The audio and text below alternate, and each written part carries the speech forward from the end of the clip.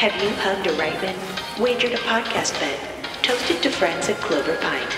Prove it all to your friends with Crossrip merch available now in the gift shop. T-shirts, hats, mugs, stickers, and a whole lot more. Your purchase supports the show and keeps us running. Go to Ghostbusters HQ/shop to get yours today. I like that shirt, friend.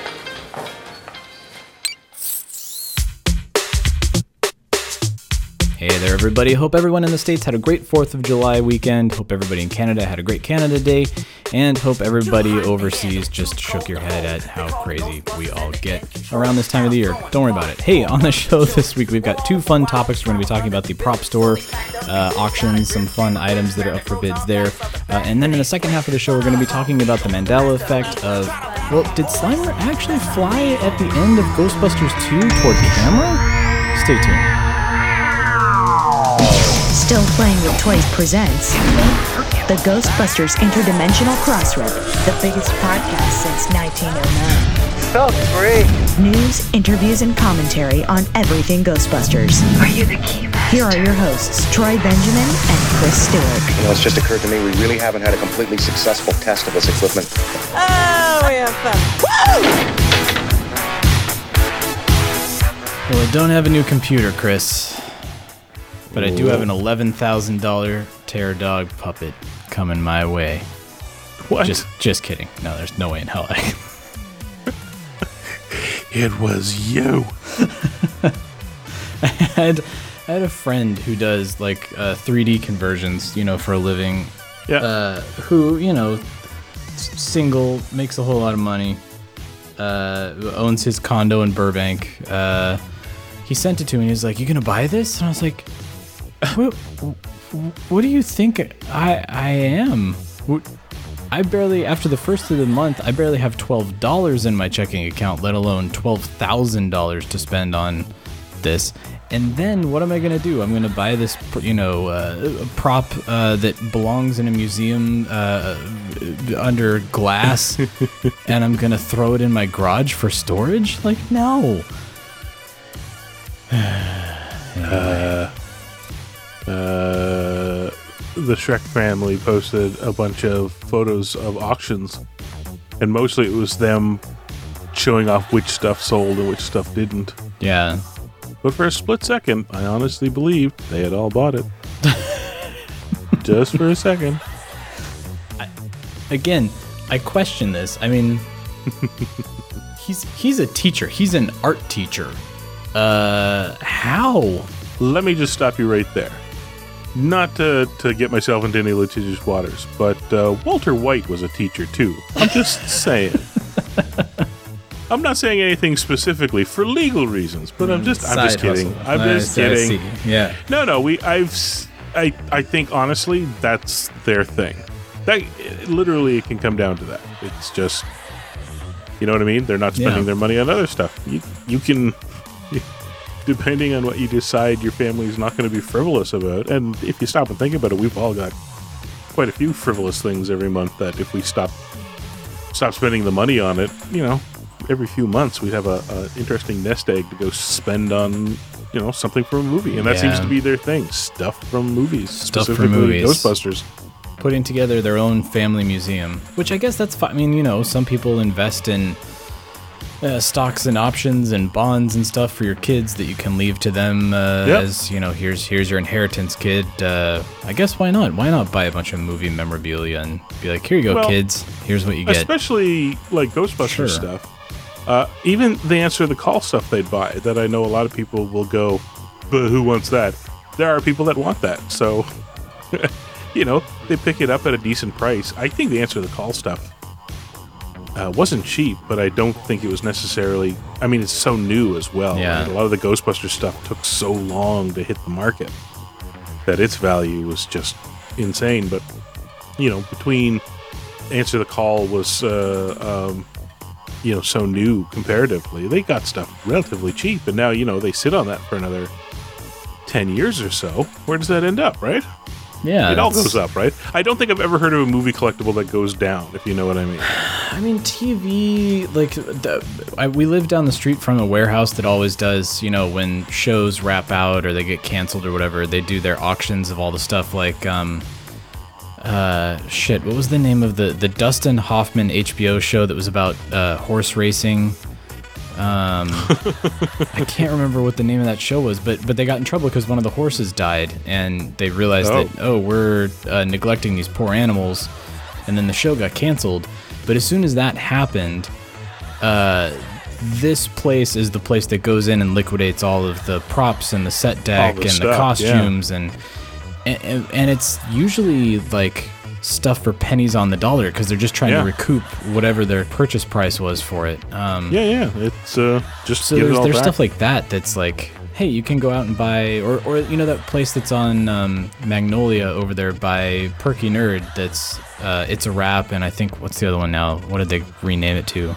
That's up in Burbank. Up in Burbank, clothing store and it's all wardrobe racks that shows. They got the show name on it. Yeah. Here you go. We're just gonna consignment off to you guys, and then they can sell it as here. Wear what they wore on General Hospital season 75. Which again, if you're fans of the show or collectors or whatever, it's kind of fun to go in and ID stuff that you can point to on screen and go, well, there we go. But at the same time, you can also go in there and buy like a $500 jacket for like $20 because it's all super cheap too. So that's where some of the answer to the call stuff ended up, if I remember right. Somebody looked out and got like some of Patty's clothes and some of Holtzman's clothes just sitting on the rack there. We have that here as well from time to time, but often it's for shows. Some shows I know, some shows I don't.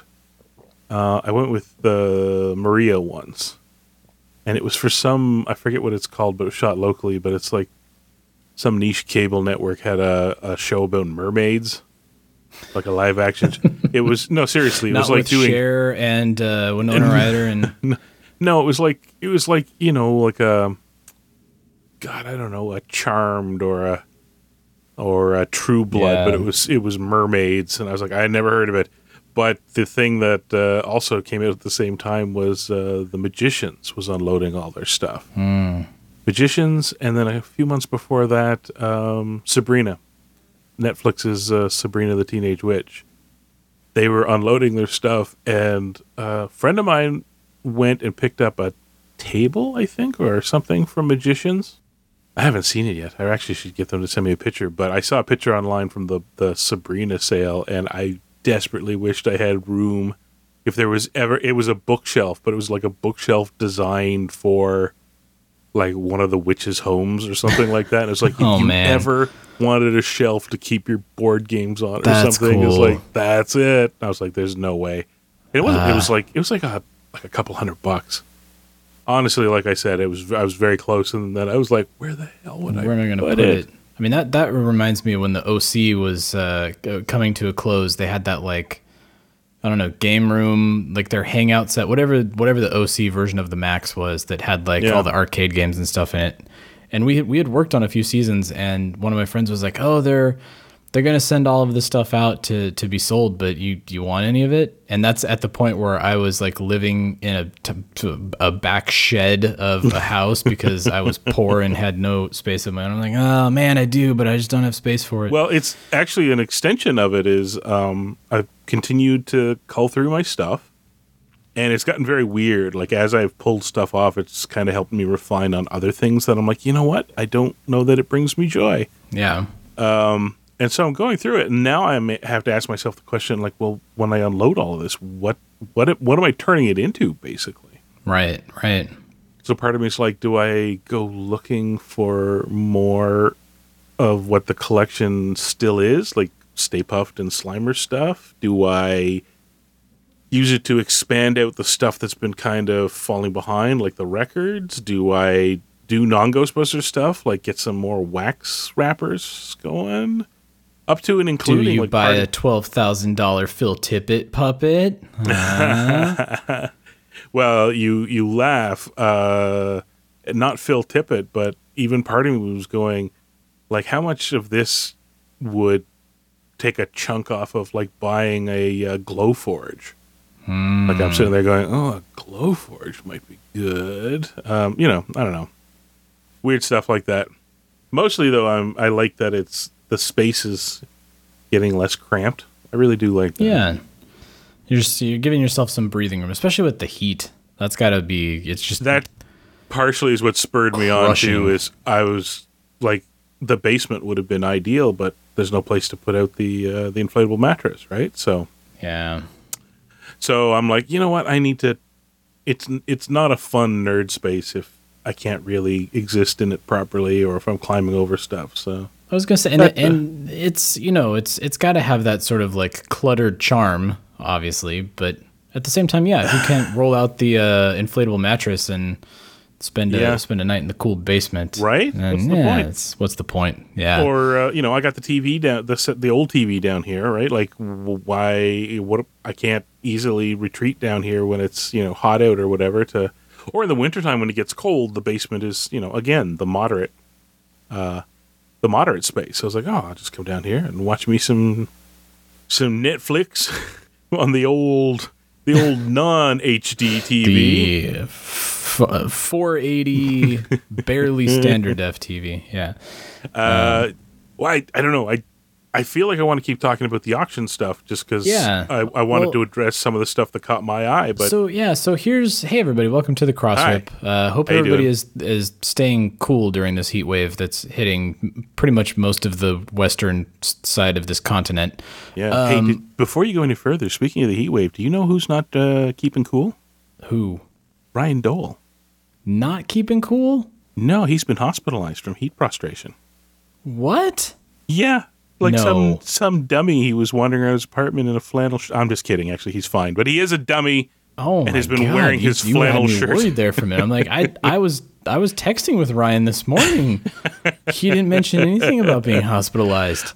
I tuned into the toy anxiety, and everybody's like T-shirted up and chugging stuff, and he's swanning around his house in like a T-shirt and a button-up shirt. I'm like, what are you doing? It's so hot. What is wrong with you? He's like Klinger and MASH, where they gave him the placebo pills. He's like, nice day we're having. It's like, oh man. Anyways, temperate climate weather we're having, friends. So Ryan, drink some water. Anyways, keep going. Yeah. Sorry to interrupt. Anyway, yeah. So stay cool, everybody. But yeah, so it is a fairly slow news week, but we do have some stuff we're going to be talking about because the prop store auction is happening. The live prop store auction. They usually have some stuff up that's up for bids, but this is the big one that they send out, that big catalog that I'm always envious of. People who receive, man, I want to be on that catalog mailing list somehow. You probably have to spend like a huge chunk of change in order to be on that mailing list. But so we're going to be talking about the prop store auction. We're going to be talking about a very interesting phenomenon that occurred on the Ghostbusters official social media sites, and I don't want to read too much into it because I know it's just the social media team, but I do think it's something that's interesting that's worth pointing out. So we're going to get into that. There are a few news items that we can just kind of maybe rattle off here at the top, so we can get into the meat of the order.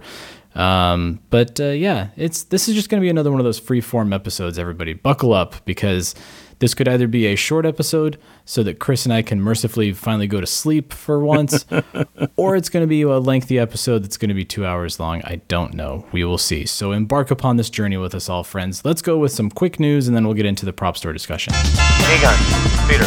I have some news from the world of Gozer. I got some pretty cool stuff cooking up over here if you want to just turn your head. Multiplanar Kirlian emanation. Yeah, well, here's your next month's cover of GQ. Check out the aura on this sucker.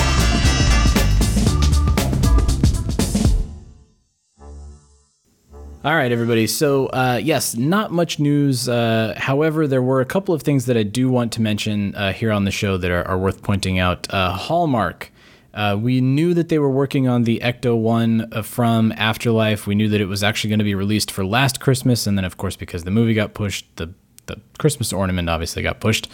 And it is now going to be up for grabs online or as a convention-only exclusive. So if you were looking to get that, it's the one that comes with the RTV trap that we talked about.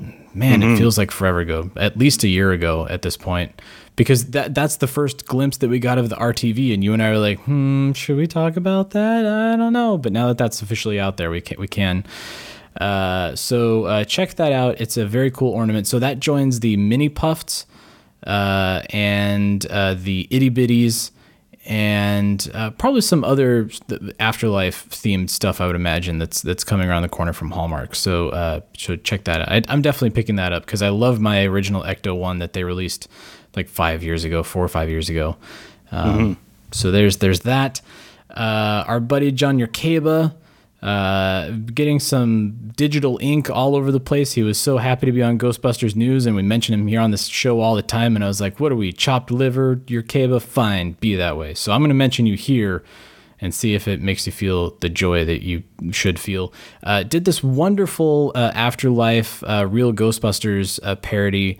And it's, it's, if we've seen it done, our Ghostbusters Germany comrades who do their podcast, they've got all of them with their podcasting gear on top of the Ecto. It's a fun trope to start seeing throughout the Ghostbusters community. But check out John's artwork because it is awesome, featuring all of the kids from Afterlife, the gunner seat, Muncher in the Slimer position. Very cool. So check that out. And I think really that was it. I think by the time you listen to this, it is too late, so I can't even mention John's t-shirt along with Beducci's and Voshel Yums and all those shirts that were up on the Ghostbusters official site. Those will be long gone by the time you guys listen to that. So hope you got those if you wanted them. And was there anything else, Chris? It was another slow news week. I'm trying to think. I'm trying to think too, but thinking is problematic our these buddies days. at Horror Decor. I'm very curious. I say horror. I don't. Horror. Did you see? Yeah. Did you see? Was it Amy Cross? One of the IGN people. So she got called out for saying horror, and she's like, I've been saying it that way my entire life, and somebody started laughing at me, and it never used to be that way. It's a tough one. It's like people that I say aunt. Aunt? Like aunt. Everybody's like, it's aunt. I was like, no, that's not how it's spelt. And there's a U in there. Aunt. Leave me alone, right? Yeah. It's not wrong. It's and I think actually, you know what? That's 100% like an American thing. I've noticed you guys have a weird puritanical reaction to certain words sometimes. Ooh, like horror. Horror. It's like, no. Much harder. It's horror. Horror. You almost want to just roll your R's like horror.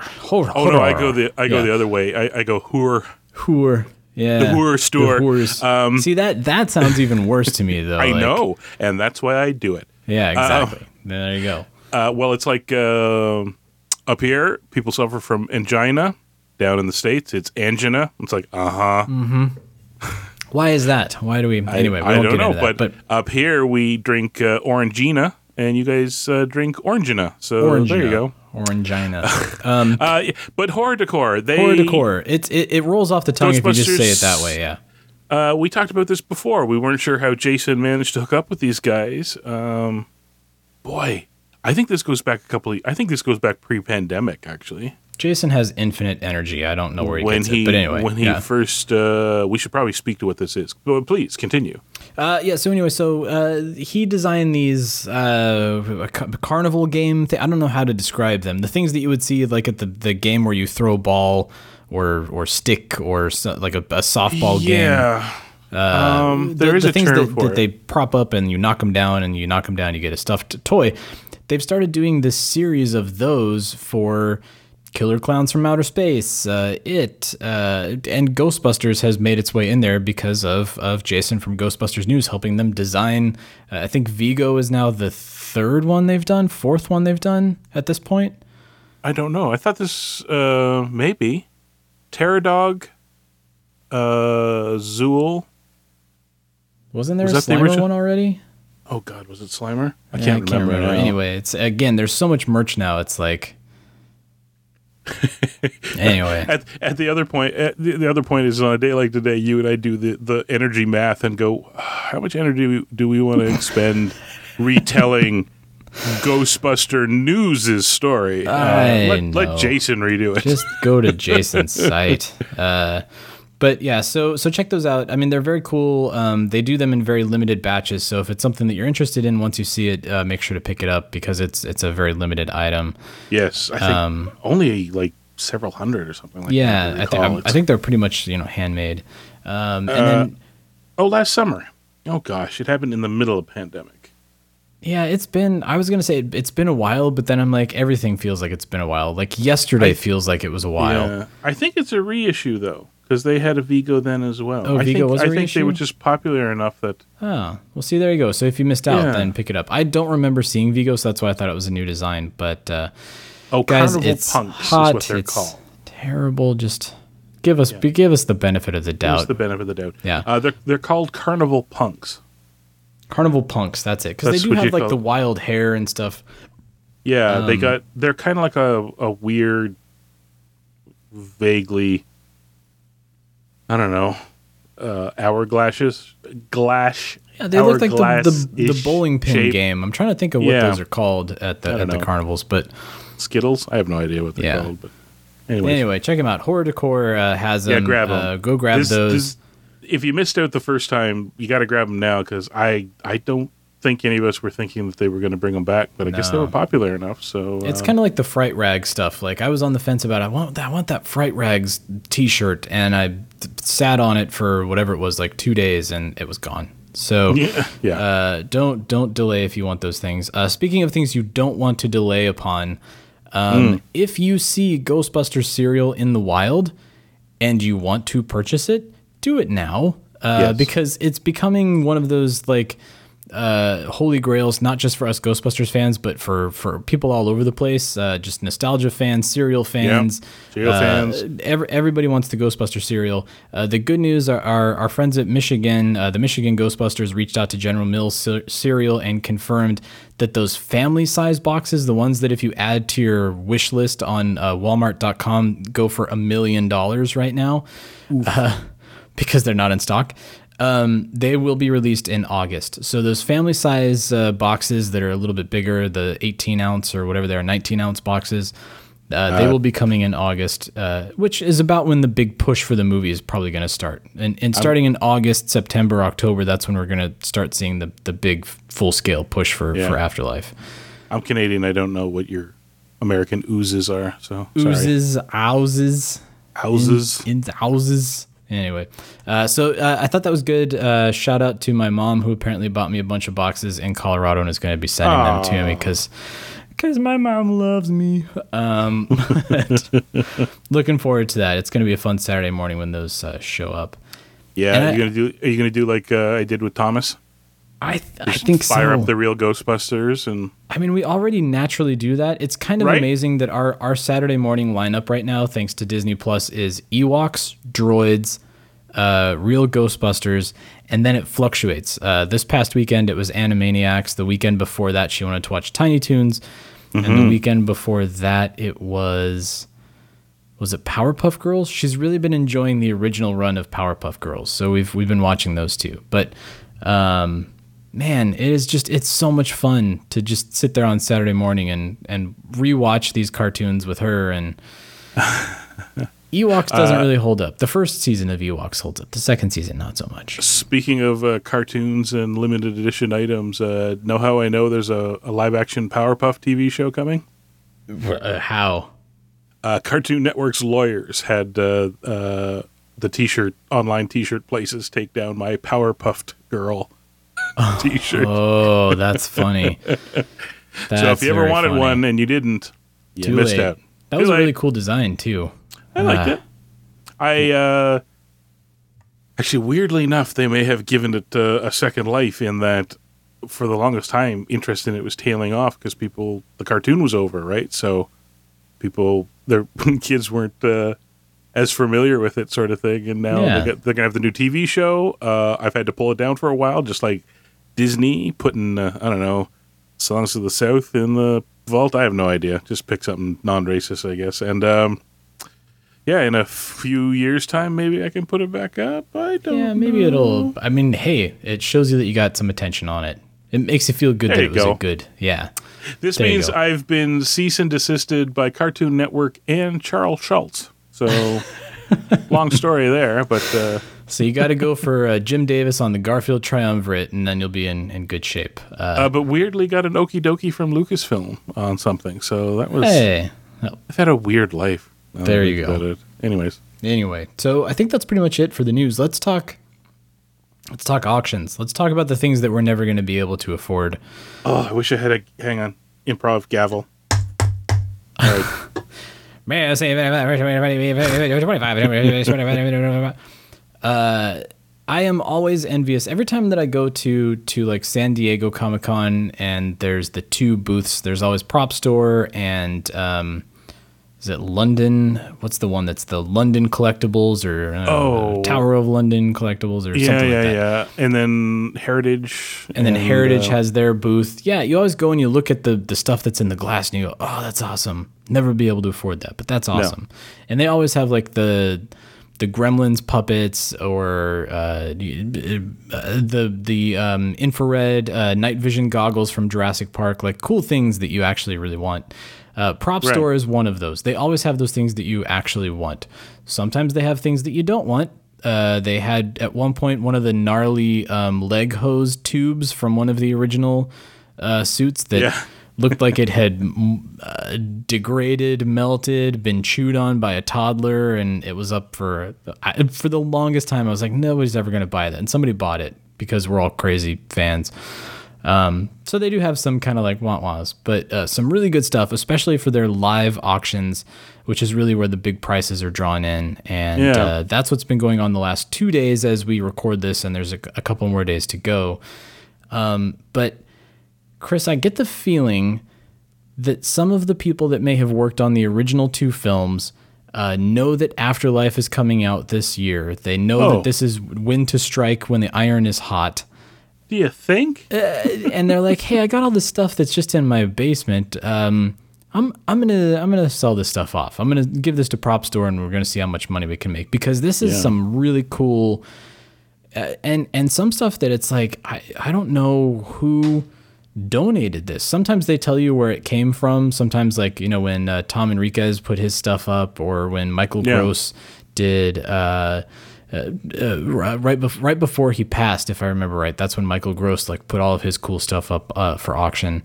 But this is one where it's like the Terror Dog statue alone, which the description says that it's been preserved by a Boss Film Studios employee. So somebody who worked on the film has been taking care of this for quite some time. Yeah. And it was estimated to go at $6,000 to $8,000. The joke for the entire episode here is that it just sold for $11,000. Yeah. Ironically, to Richard Edlund, who just bought it from one of his former employees. I don't know who bought it. We have no idea. Well, here's the thing. We can go through these items one by one, and I'm a little surprised at the way the pricing went. Well, not the pricing, but the how the auctions turned out. So, like the Terror Dog, $6,000 to $8,000. I thought that was a solid range, given that it's like the stop motion puppet, but not one used in the movie. Like none of those things would have survived into the shape that this thing is. It was, but I think they ended up maybe painting over it or something because it looks like a bronzed statue. Like that's the only way you can preserve that stop motion foam. Really. Okay, well we may have to dig into it a bit further. What I read online was that it was a new pull from the old molds. Oh, let's see. I'm reading the description now, and you are absolutely right. It's a quarter scale foam latex puppet crafted from the original molds, but was not used on screen. Right. Okay. Still, actually, it's from the original mold. Okay, then that still doesn't settle things. It could have been pulled from the mold back then. Yeah. And just preserved till now. See, because that's the thing that has to be solved. If this thing was pulled recently, and somebody went like $3,000 over the top estimate for something that the mold is still out there somewhere and able to make more molds. I'm assuming this must mean it was pulled for 84 and never used. I would guess so, because especially when they say that the preservation work was conducted by a Boss Film Studios employee, including the application of a flexible protective coating. I feel like this would have been something like, hey, everybody, we're wrapped, and then you went into the shop the day after and you pulled your own thing for your, Yeah. You're not supposed to, but it happens. Okay. So to that point, the 11,000 I think is still a little high, but given that it's that close to the original one, and it in theory now is just the only one, Yeah. Unless somebody else went in and pulled their own. I don't know. Maybe there's another one out there somewhere. I mean, but 11,000's not insane. Aryan, are you listening? Did you buy it? I want to know who bought it. Anyway, sorry. But then we get to stuff like, I mean, it's not the best one he did for the movie, but Bernie Wrightson's Library Ghost concept went unsold, and I think a lot of people just went, I don't have the $2,000. That's what you needed to bid at. The fettuccine poster, that's the one that surprised me because that went up today, and I thought for sure that's going to sell. But they said that they didn't meet the reserve, so they weren't able to sell that one. But it was estimated at a higher price than the Terror Dog, so maybe that's.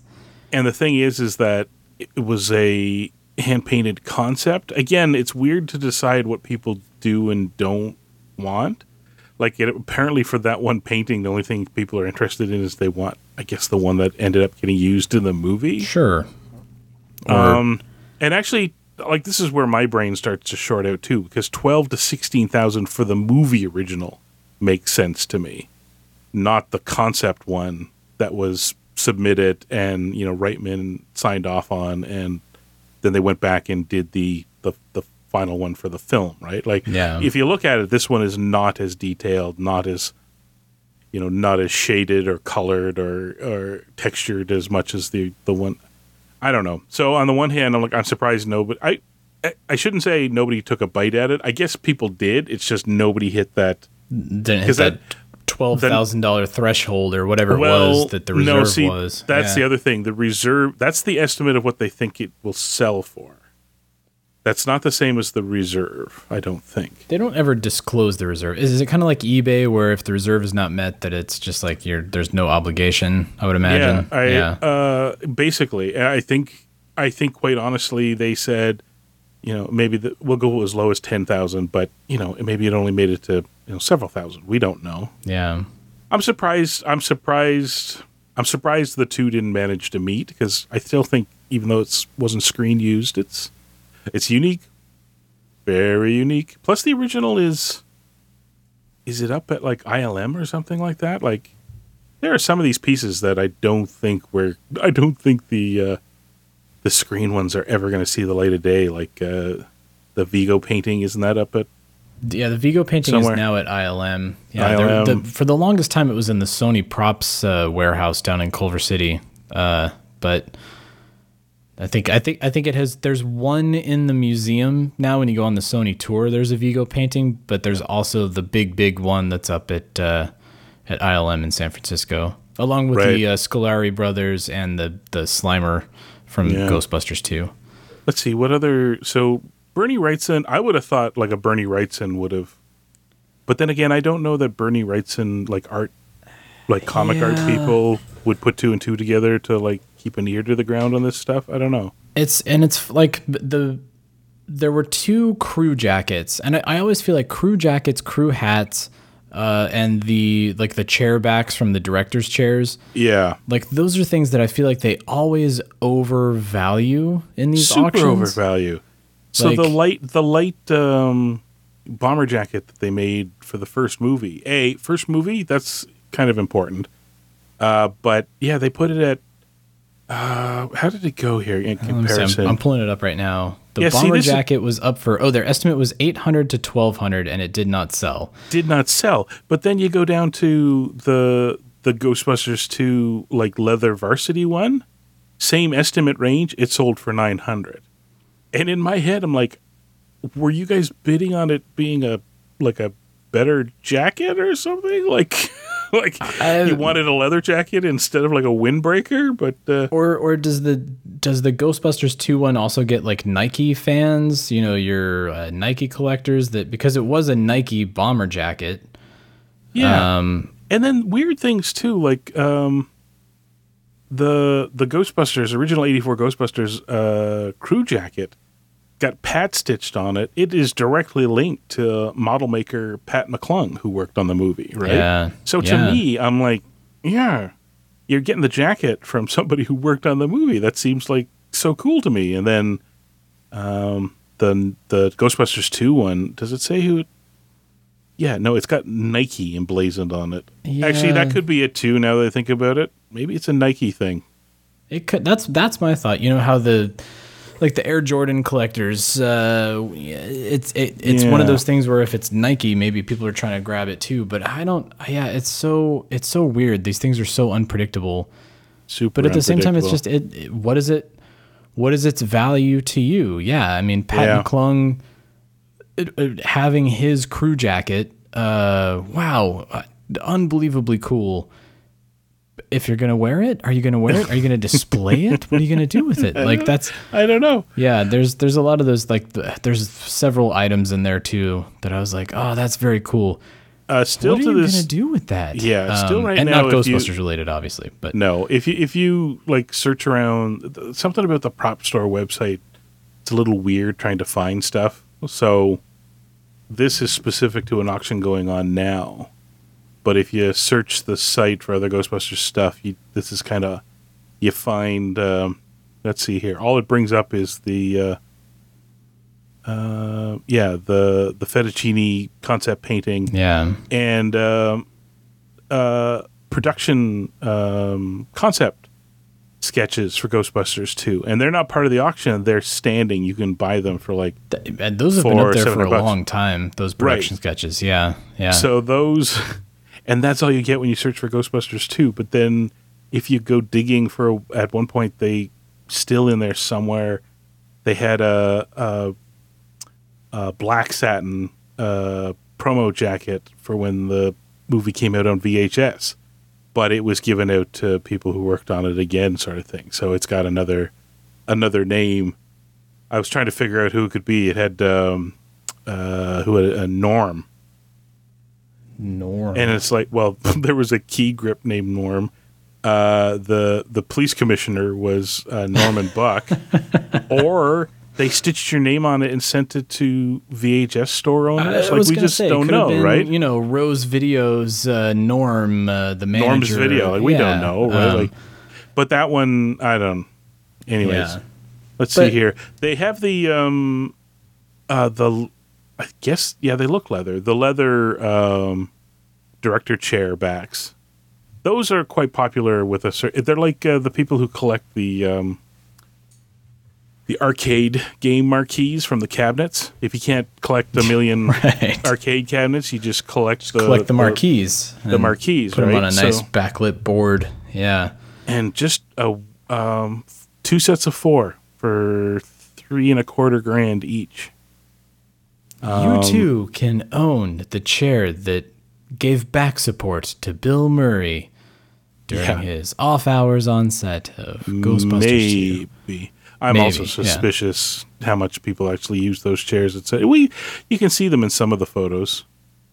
But again, I always thought those things were kind of like were kind of like lawn chairs. They were just generic and everywhere. So if you saw them, like there's a photo of a bunch of them sitting around Annie Potts, and she's sitting in one, and Rick Moranis is sitting in one. I'm pretty sure they didn't haul out Rick and Annie's leather-backed one. Like I said, I thought it was just general canvas ones that they throw around. Yeah, I mean, usually for your top few on the call sheet, they have their name on the chair just so that all of us poor peons running around on set know not to sit in that chair because that's Annie Potts' chair. But I always thought these fancy like leather with gold ones were usually made for like I don't know, press visits or gifts at some point. Some sort of a wrap gift. Yeah. Right. But again, does this thing say anything about that? It just says director's chairbacks made of dark brown leather. Yeah. No. They don't really say anything. I don't think they can also speak to their use. That's always, know, the props department usually has a good dozen of those things made for each person. And then, like you said, the generic ones too. So So somebody, I guess, that's not bad. I'm assuming the same person probably got both of them, which means they walked off with cast, like the main 4, and then the, let's see here. Yeah, Bill, Sigourney, Annie was the first one, and that one sold for $32.50. And then on top of, so you got the four guys, and you got Sigourney and Annie and Ivan and Rick. And the four guys sold for, come on, prop store, auction, load faster. Every podcast in the world is doing the exact same episode we are doing now. They split them, right? There was, I think that was done deliberately so that if somebody was like, I want all four Ghostbusters, guess what? You're bidding on two different lots. Then it was $32.50. So they paid the same price for both lots. Yeah. For Rick, Dan, Harold, and Ivan. Yeah. And again, just the mental math required here. So Bill Murray, who's in theory the biggest name, and then Sigourney Weaver, sci-fi collectors, Target in her own right, Ernie and Annie, they were like between $3,000 and $5,000, and it went for $3,250. And then the other one was like Rick, Dan, Harold, and Ivan, and you're like, oh, so it's got Harold, who's not with us anymore, but it's not like it's got Bill Murray or anything like that. And they bid on it and got it for $3,250. Same price. But the range was different. They were like, oh, it may go for $500 less or $500 more than our. Like, what? How did you come up with these numbers? Idea. You're rolling dice and just writing it down. To me, the crazy thing about these, unless you're at like Planet Hollywood and there's a little plaque next to it that says like these chairbacks were used in the production of Ghostbusters 2. Like, you can't frame these and put these in a collection somewhere. No. Without them needing some sort of explanation. Like, the chairbacks, like, that could be My Blue Heaven's Rick Moranis chairback, for all you know. But I have to assume that maybe it's some guy who owns a restaurant and just puts it up on the wall, and it doesn't matter what the veracity is. He can just point to it, and the legend wins, right? So totally, yeah. The door decal and the balloons... How did those balloons survive? I often wonder this because those balloons have popped up a couple of times now in auctions where it's like they were just the prop with the Ghostbusters 2 symbol on them. Yeah. Like, balloons barely last a week. Well, not only that, they show 2 is like, are we certain there's not like a box of 100 out there that got distributed around the world? And if we're not careful... You can pick up Ghostbusters 2 balloons almost anywhere. Like, how did those not turn into like crumbly rubber dust? Yeah. I don't understand. But it's buried in this weird lot of give us $1,500 to $2,500, and you're like, well, the balloons aren't worth that, and it feels like they did it just to pump up the car decal, like the car decal.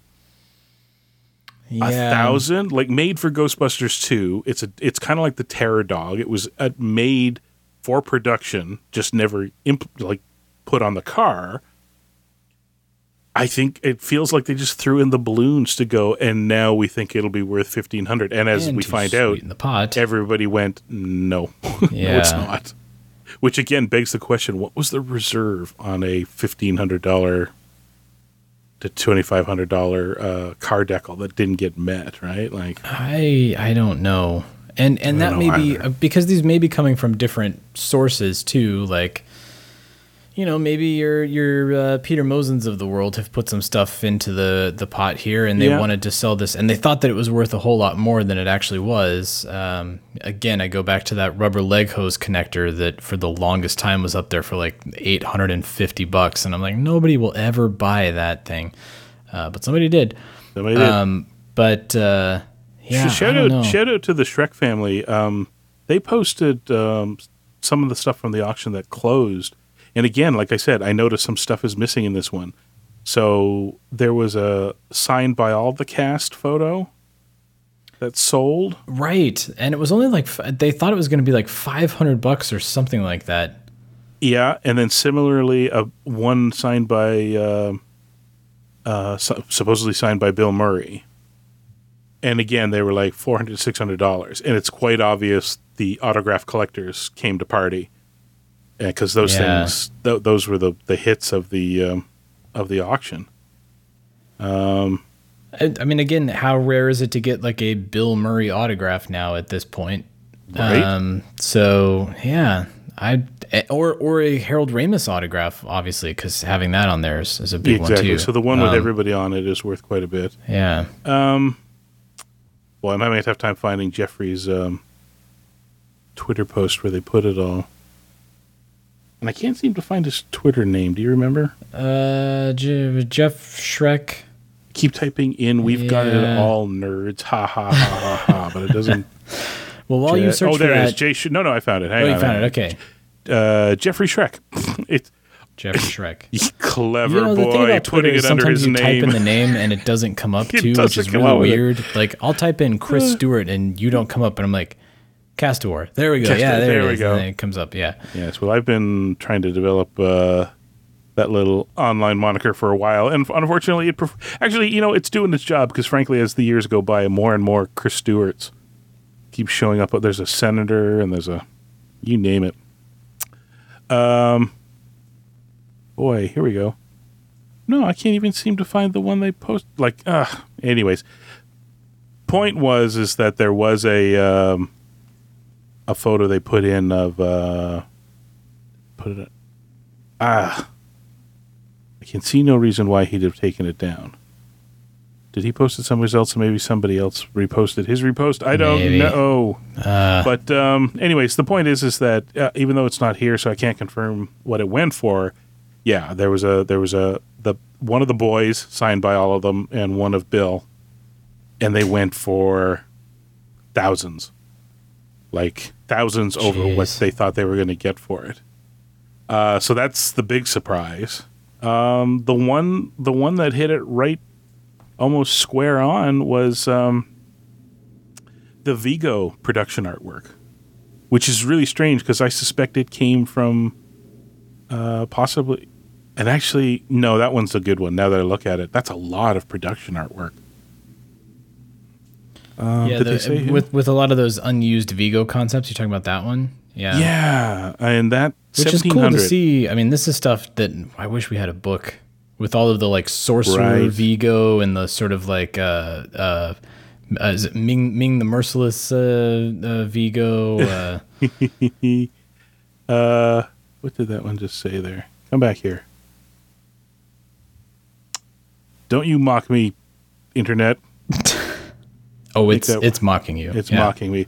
Slimer, not in motion. Yeah, he's kind of wispy.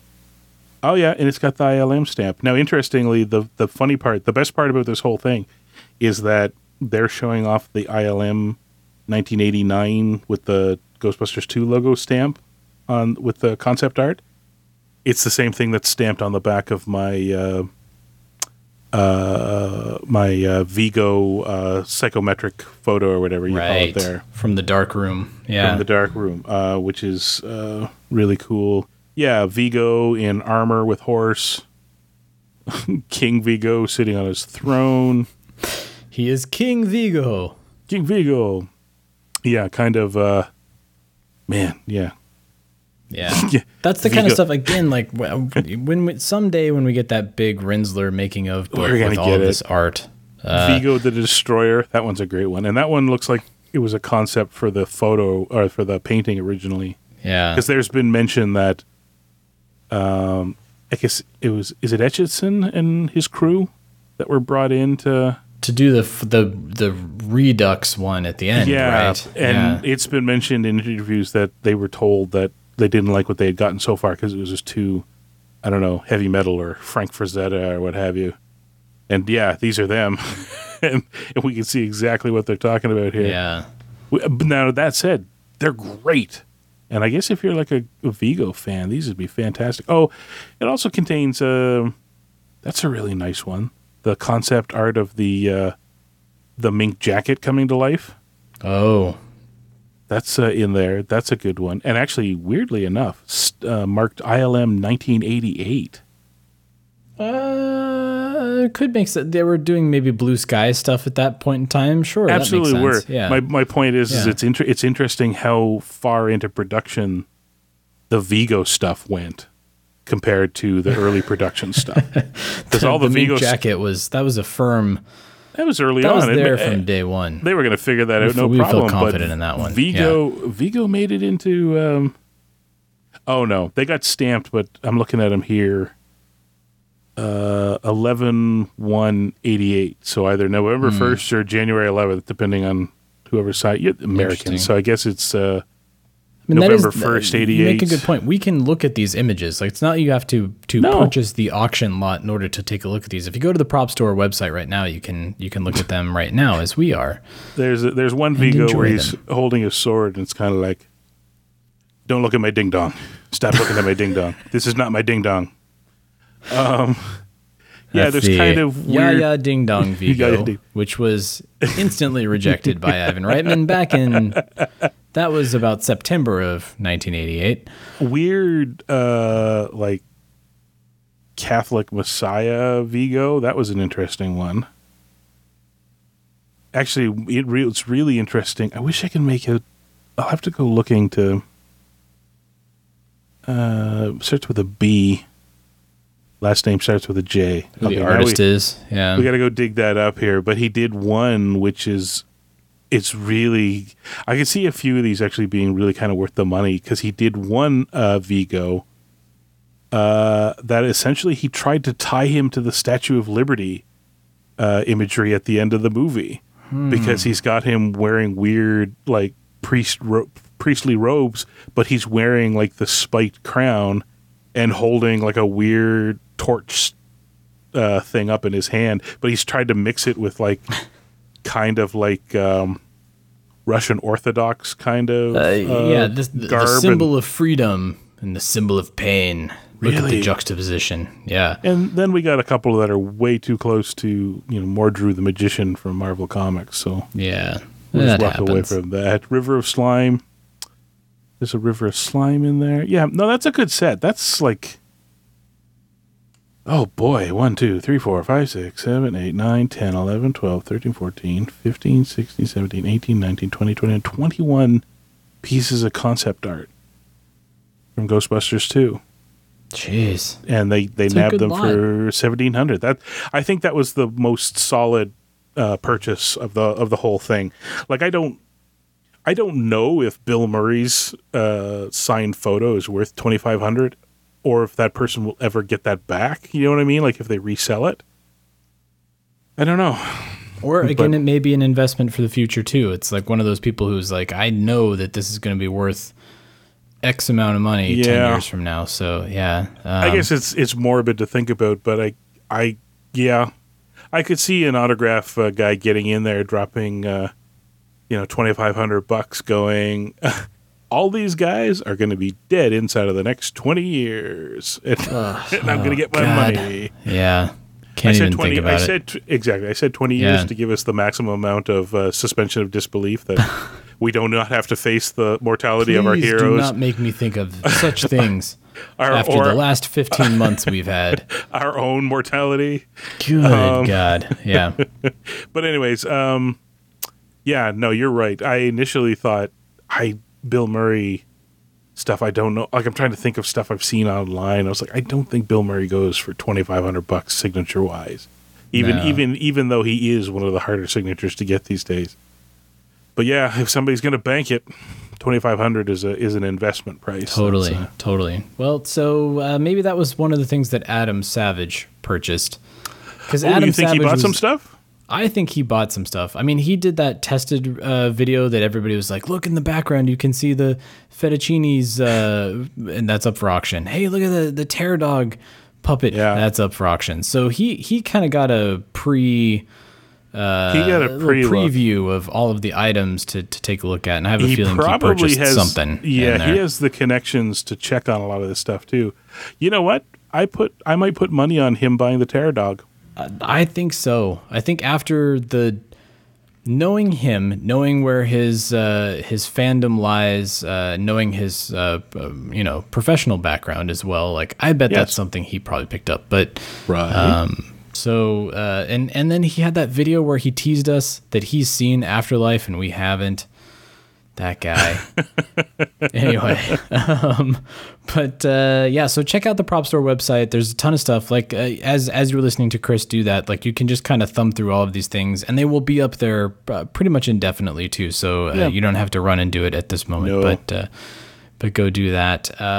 Well, really quickly, Chris, at the end of the show here, I wanted to just put a button on things by. Sure. There was a little bit of a of all of the things, the drama, the kerfuffles that pop up in our fandom on the interwebs, most of it is just noise. Most of it is much ado about nothing. There's a lot of it that's just drama for people that need drama. But there was one thing that happened that I do feel need to point out that people are saying, well, that's official confirmation that it happened, and I'm not entirely sure that is the case. The official Ghostbusters YouTube channel, which if you've been following has been airing the real Ghostbusters episodes, Extreme Ghostbusters, these great character dossiers, best gadget moments, best ghost moments. Like, they're really populating their YouTube channel with quite a bit of stuff. But in their social feed, which is that thing that when you're subscribed, you kind of see some polls, you see a photo, you see an animated GIF, that kind of stuff. They posted a poll that was supposed to be a trivia question. What character, appeared at the end flying toward camera in both of the original two films?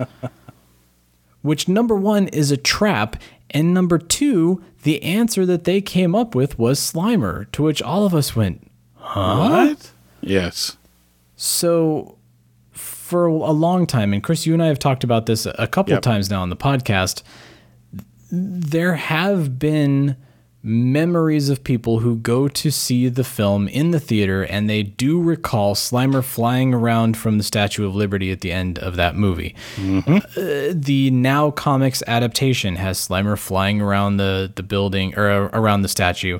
The novelization, if I recall correctly, says that, like, there's like a couple of lines at the end of the novelization that says, like, and Libby held her torch high and Slimer flew right through it. And, there are those callbacks that have appeared in other media.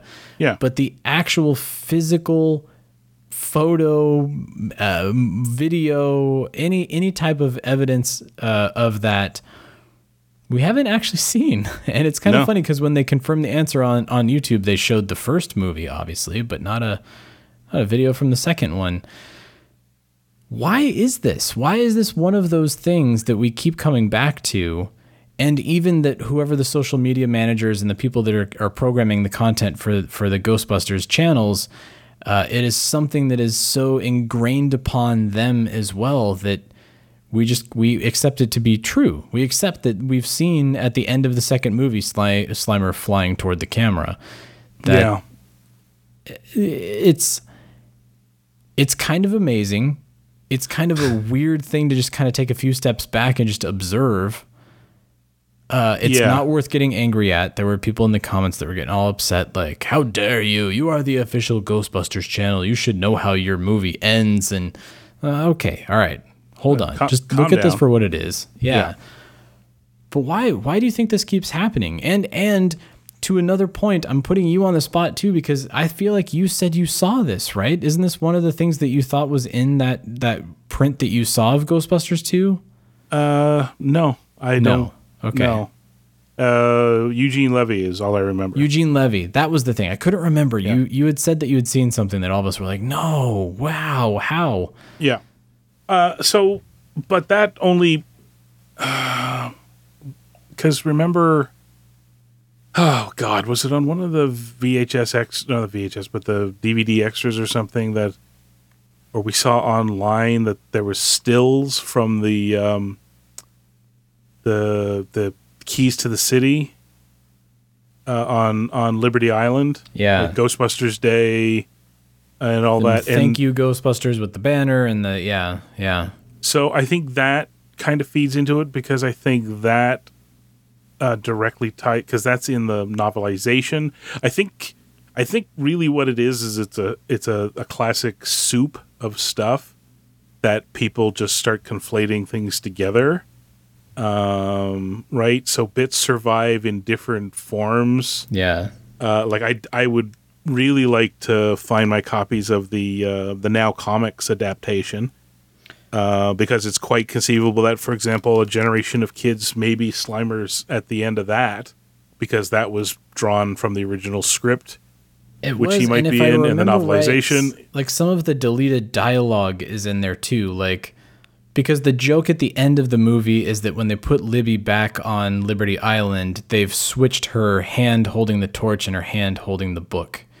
Yeah. And Peter says, "You think anybody will notice?" Like that was supposed to be the joke. And I think that's in the Now Comics adaptation. I'll have to double check it. Right. So you do that. You add in that as time went on, people, got older, realized that the second movie has a lot of visual and thematic overlap with the first one. Like, there's a lot of structure similarities between the two. So I think sometimes people just assume that it happened in both of them. I don't know. I mean, there's no right answer. It's just obviously there's.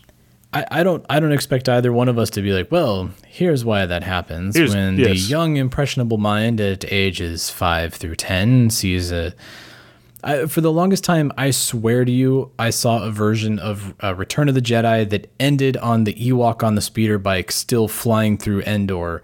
And I think that was just because that was ingrained upon my brain as one of the funniest things that I saw when I was, whatever that was, 6, Yeah. So there are those things that I think just become the memory that burns into your synapses, and then you keep coming back to and coming back to and coming back to. But that is one of those popular, Luke, I am your father, like the misquotes, the things that just become part of the pop culture vernacular that are not true, not correct, not accurate. I think what plays a part in it is we haven't figured it out exactly how it would work, but like Eugene Levy's part wasn't officially revealed until much later than I have a memory of seeing him in the movie. Like, and given that back in that time, like prior to actually up until relatively recently, to be honest, like the switch over to digital kind of put the end to the physical prints, but the physical prints, those took time to make. Yeah, you're striking the print well in advance of the June 1989 release date, and you got to ship them and get them out to the theaters. And for that very reason, it's not unheard of that prints will go out and changes will get made in prints further down the line. And I think for a movie like Ghostbusters in particular, both the first and the second one, like a lot of movies, especially summer movies, under a lot of pressure. It's something that movies today are still under pressure. It's just that since the technology moved to digital, the pressure to make your cut changes sometimes goes right up to the day before. Yeah. In some rare cases. Whereas on physical media, I'm sure there was a point where they had to walk away. But again, even in 89, when home video was starting to become a thing, I don't think they put a lot of worry into, nobody will miss it, right? Like, we put 10 prints went out with the Eugene Levy scene went by out accident. What do we do? Scattered markets. Like, send a memo to those theaters and tell the projectionist to splice that out, starting from here to here. And yep, that's exactly how it was done. Yeah, they're not going to do that. A lot of them are going to see that memo and be like, nope. But at the end of the day, more to the point, somebody's got to write a book about this stuff. I think it would make a fascinating book. I'm watching a lot of MASH on Disney Plus because I got the Stars up here at Stars add-on, yeah. And it's got MASH, and oh man, the amount of times now watching this print they've stamped for streaming, which is pretty good. The number of times they shot a scene and it went to the dailies and they went, oh man, you were focused on like the extra in the background, like right behind them, not on our two leads. But they just went, so what? It's going to go out on a crappy everybody's watching on their, black and white set that's barely getting reception. It's one of those things that the technology hid the faults. Same with Ghostbusters, right? Like, by the time you got to a theater after opening weekend to watch Ghostbusters, did you really notice that Stay Puft like janked around when he stepped on the church? No, because the entire movie is janking around by that point, right? The terror dog gargoyle was transparent. No, you didn't nobody see knew that. Yeah. Slimer was a painted peanut. Nope. Like all that stuff. I still maintain that was effective. I still think that worked really well. But my point is never at any time did they go, now, hear me out, guys. What if someday they invent a home viewing medium that it's nearly as good as the film we're stamping it onto? They never did that. So, like I said, I think this is part of that phenomenon, too. I think some of this stuff persists because there's a very real chance some of the markets may have had that, because the Ghostbusters Day stuff was shot. We've seen it. It was shot. They all went out to the island. There's shots of it in those end credits too. You do see them on Liberty Island. You do see that little bit, the celebration and stuff. Yeah. And like I say, I think that's just kind of what, like, confusion often sometimes doesn't help clear things up as much as you'd hope. So if somebody goes, "Oh yeah, I remember they all went to, they got the key to the city or whatever at the island, and then Slimer flew into the camera," and people are like, "No, I remember the shot at the end on Liberty Island, but there was no Slimer and all that." There's a weird overlap where it semi-confirms the memory, but doesn't totally confirm the memory. That doesn't help clear up anything up. So I don't know. I feel like this is again where I just want to implore our listeners out there: if you saw Ghostbusters 2 in the theater, and you swear on everything, whatever is important to you at this moment in your life, if you swear that you saw Slimer at the end, swear to me. Just swear to me. But no, seriously, write to us, call in. Yes. Let us know, because we do want to. I want to hear from the people that think that they have seen this, or maybe you did see it, and Dryland is not a myth. I don't want to discount it until we haven't seen it, but also, for everything holy, please don't take it out on the poor Ghostbusters social media people, because they're knocking it out of the park now. They are active. Yep. They're engaged. They're putting new content out there, and especially leading up, again, starting probably in August, September, October, there's going to be a whole lot of stuff. Please don't make them hate their lives before that big ramp up. No, because their busy season is about to hit. They're just trying to keep the lights on. So be kind to the poor social media managers. That's the only takeaway here. Don't wait another minute. Pick up your phone and call the professionals. Go Stoppers! I'm sorry, we'll do it again. We want to hear from you. Leave us a voicemail on our call-in line at 470-242-4742. That's 4702-GBHQIC. We also have a Facebook page. You do? And Twitter accounts. Spence is dead. No kidding. Just give me the address. Search Facebook for The Ghostbusters Interdimensional Crossrip. On Twitter, look for Troy at Ghostbusters HQ and Chris at Proton Charger. What the hell are you doing? If you like what you hear, please take a moment to give us a review on iTunes. Be sure to recommend us to your friends. That makes good sense. Don't wait another minute. Pick up your phone and call the professionals. Once again, our call-in line is 4702-GBHQIC. That ought to do it. Thanks very much, Ray.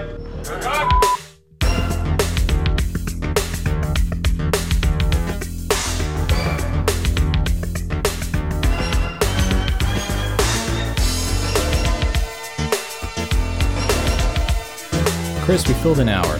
That's really all that we're out to do now. Here is fill an hour. Just hop on and fill an hour. I think we do it. No, pretty that well. was a good show. That was a fun show. That was great. Actually, I particularly liked last week. I walked away chewing on that one quite a bit, actually, still, and reading other people stuff online. Yeah, I think I like that sort of thing. I think maybe we need to do more. As somebody, was it deep diving into the lore, or what do they say? Forget. Poking the lore? Is that what it is? Poking the lore. That's what it was. Yeah, poking at the lore. Yeah, that was a good one.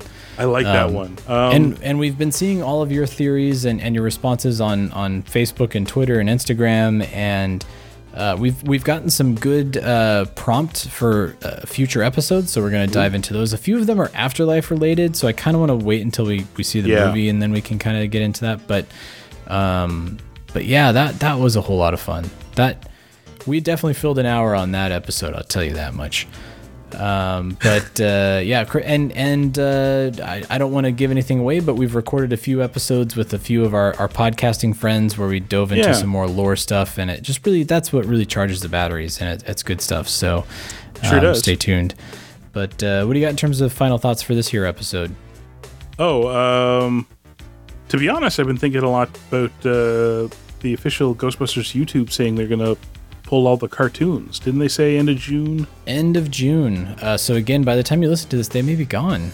Which is a weird one because they posted Extreme Ghostbusters today as of recording, because we do it on Wednesday, and it's like, and it's the last day of the month? Does that mean it's gone tomorrow? Is it gone tomorrow? Yeah, I know that people were kind of scratching their heads about that. I know that if you follow Maurice LaMarche, some of the voice actors on social media, a lot of them were kind of taken aback by this because I don't think that they're getting royalties or they're not getting the usual broadcast payments that they would through the YouTube airing. So maybe this was like a limited engagement or something. That was the deal that they were able to kind of carve out, that like, look, we just want to bring awareness back to this amazing cartoon by putting them up, maybe putting like 15, 20 of them up online, and then we'll take them off. They won't be up there indefinitely. That's probably it. I don't know. Mostly what it got me thinking about is that means we only really got it.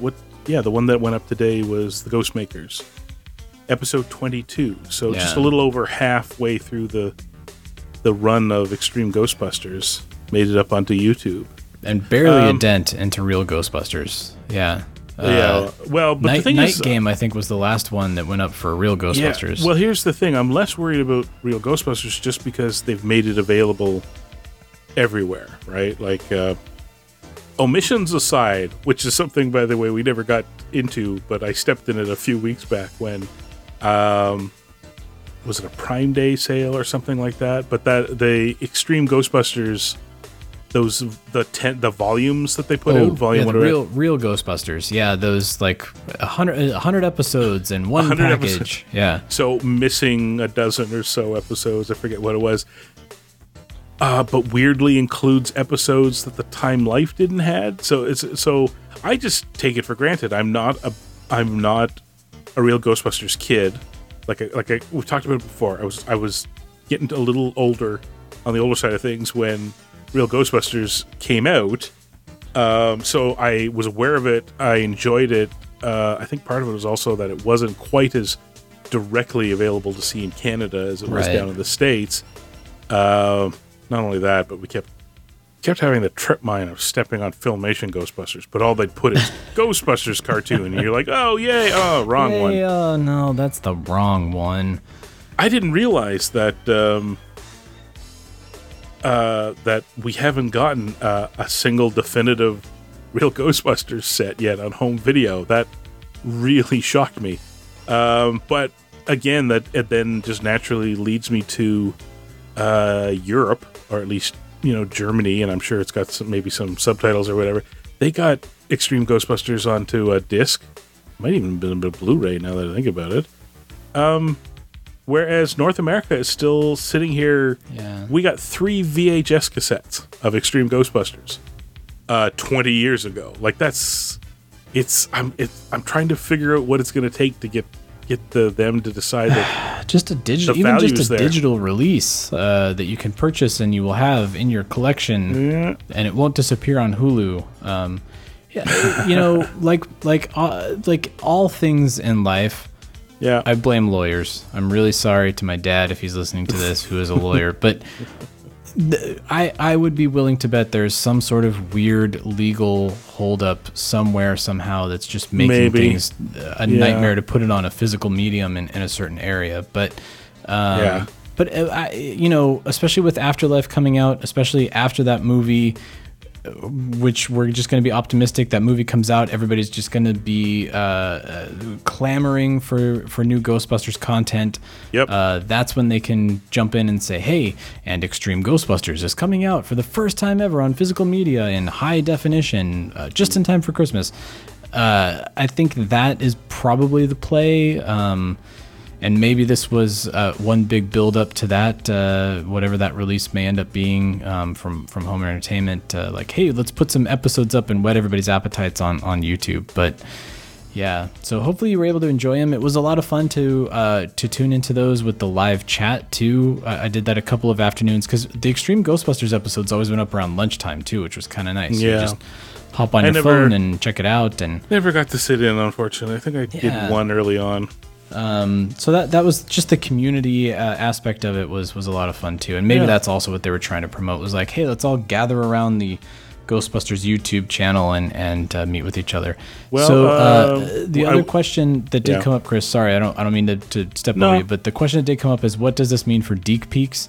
We will still be doing Deek Peaks, don't worry. Don't sweat absolutely. it. Yeah. Absolutely. Unfortunately, it will limit our ability to do Extreme Ghostbusters Deek Peaks, I think. Yeah, because you won't have a way to watch along with us, but we'll figure that out. Yeah. We'll figure it out. There'll be ways around that. But yeah, if nothing else, I hope that next year's Ghostbusters Day, maybe this becomes just an annual thing for...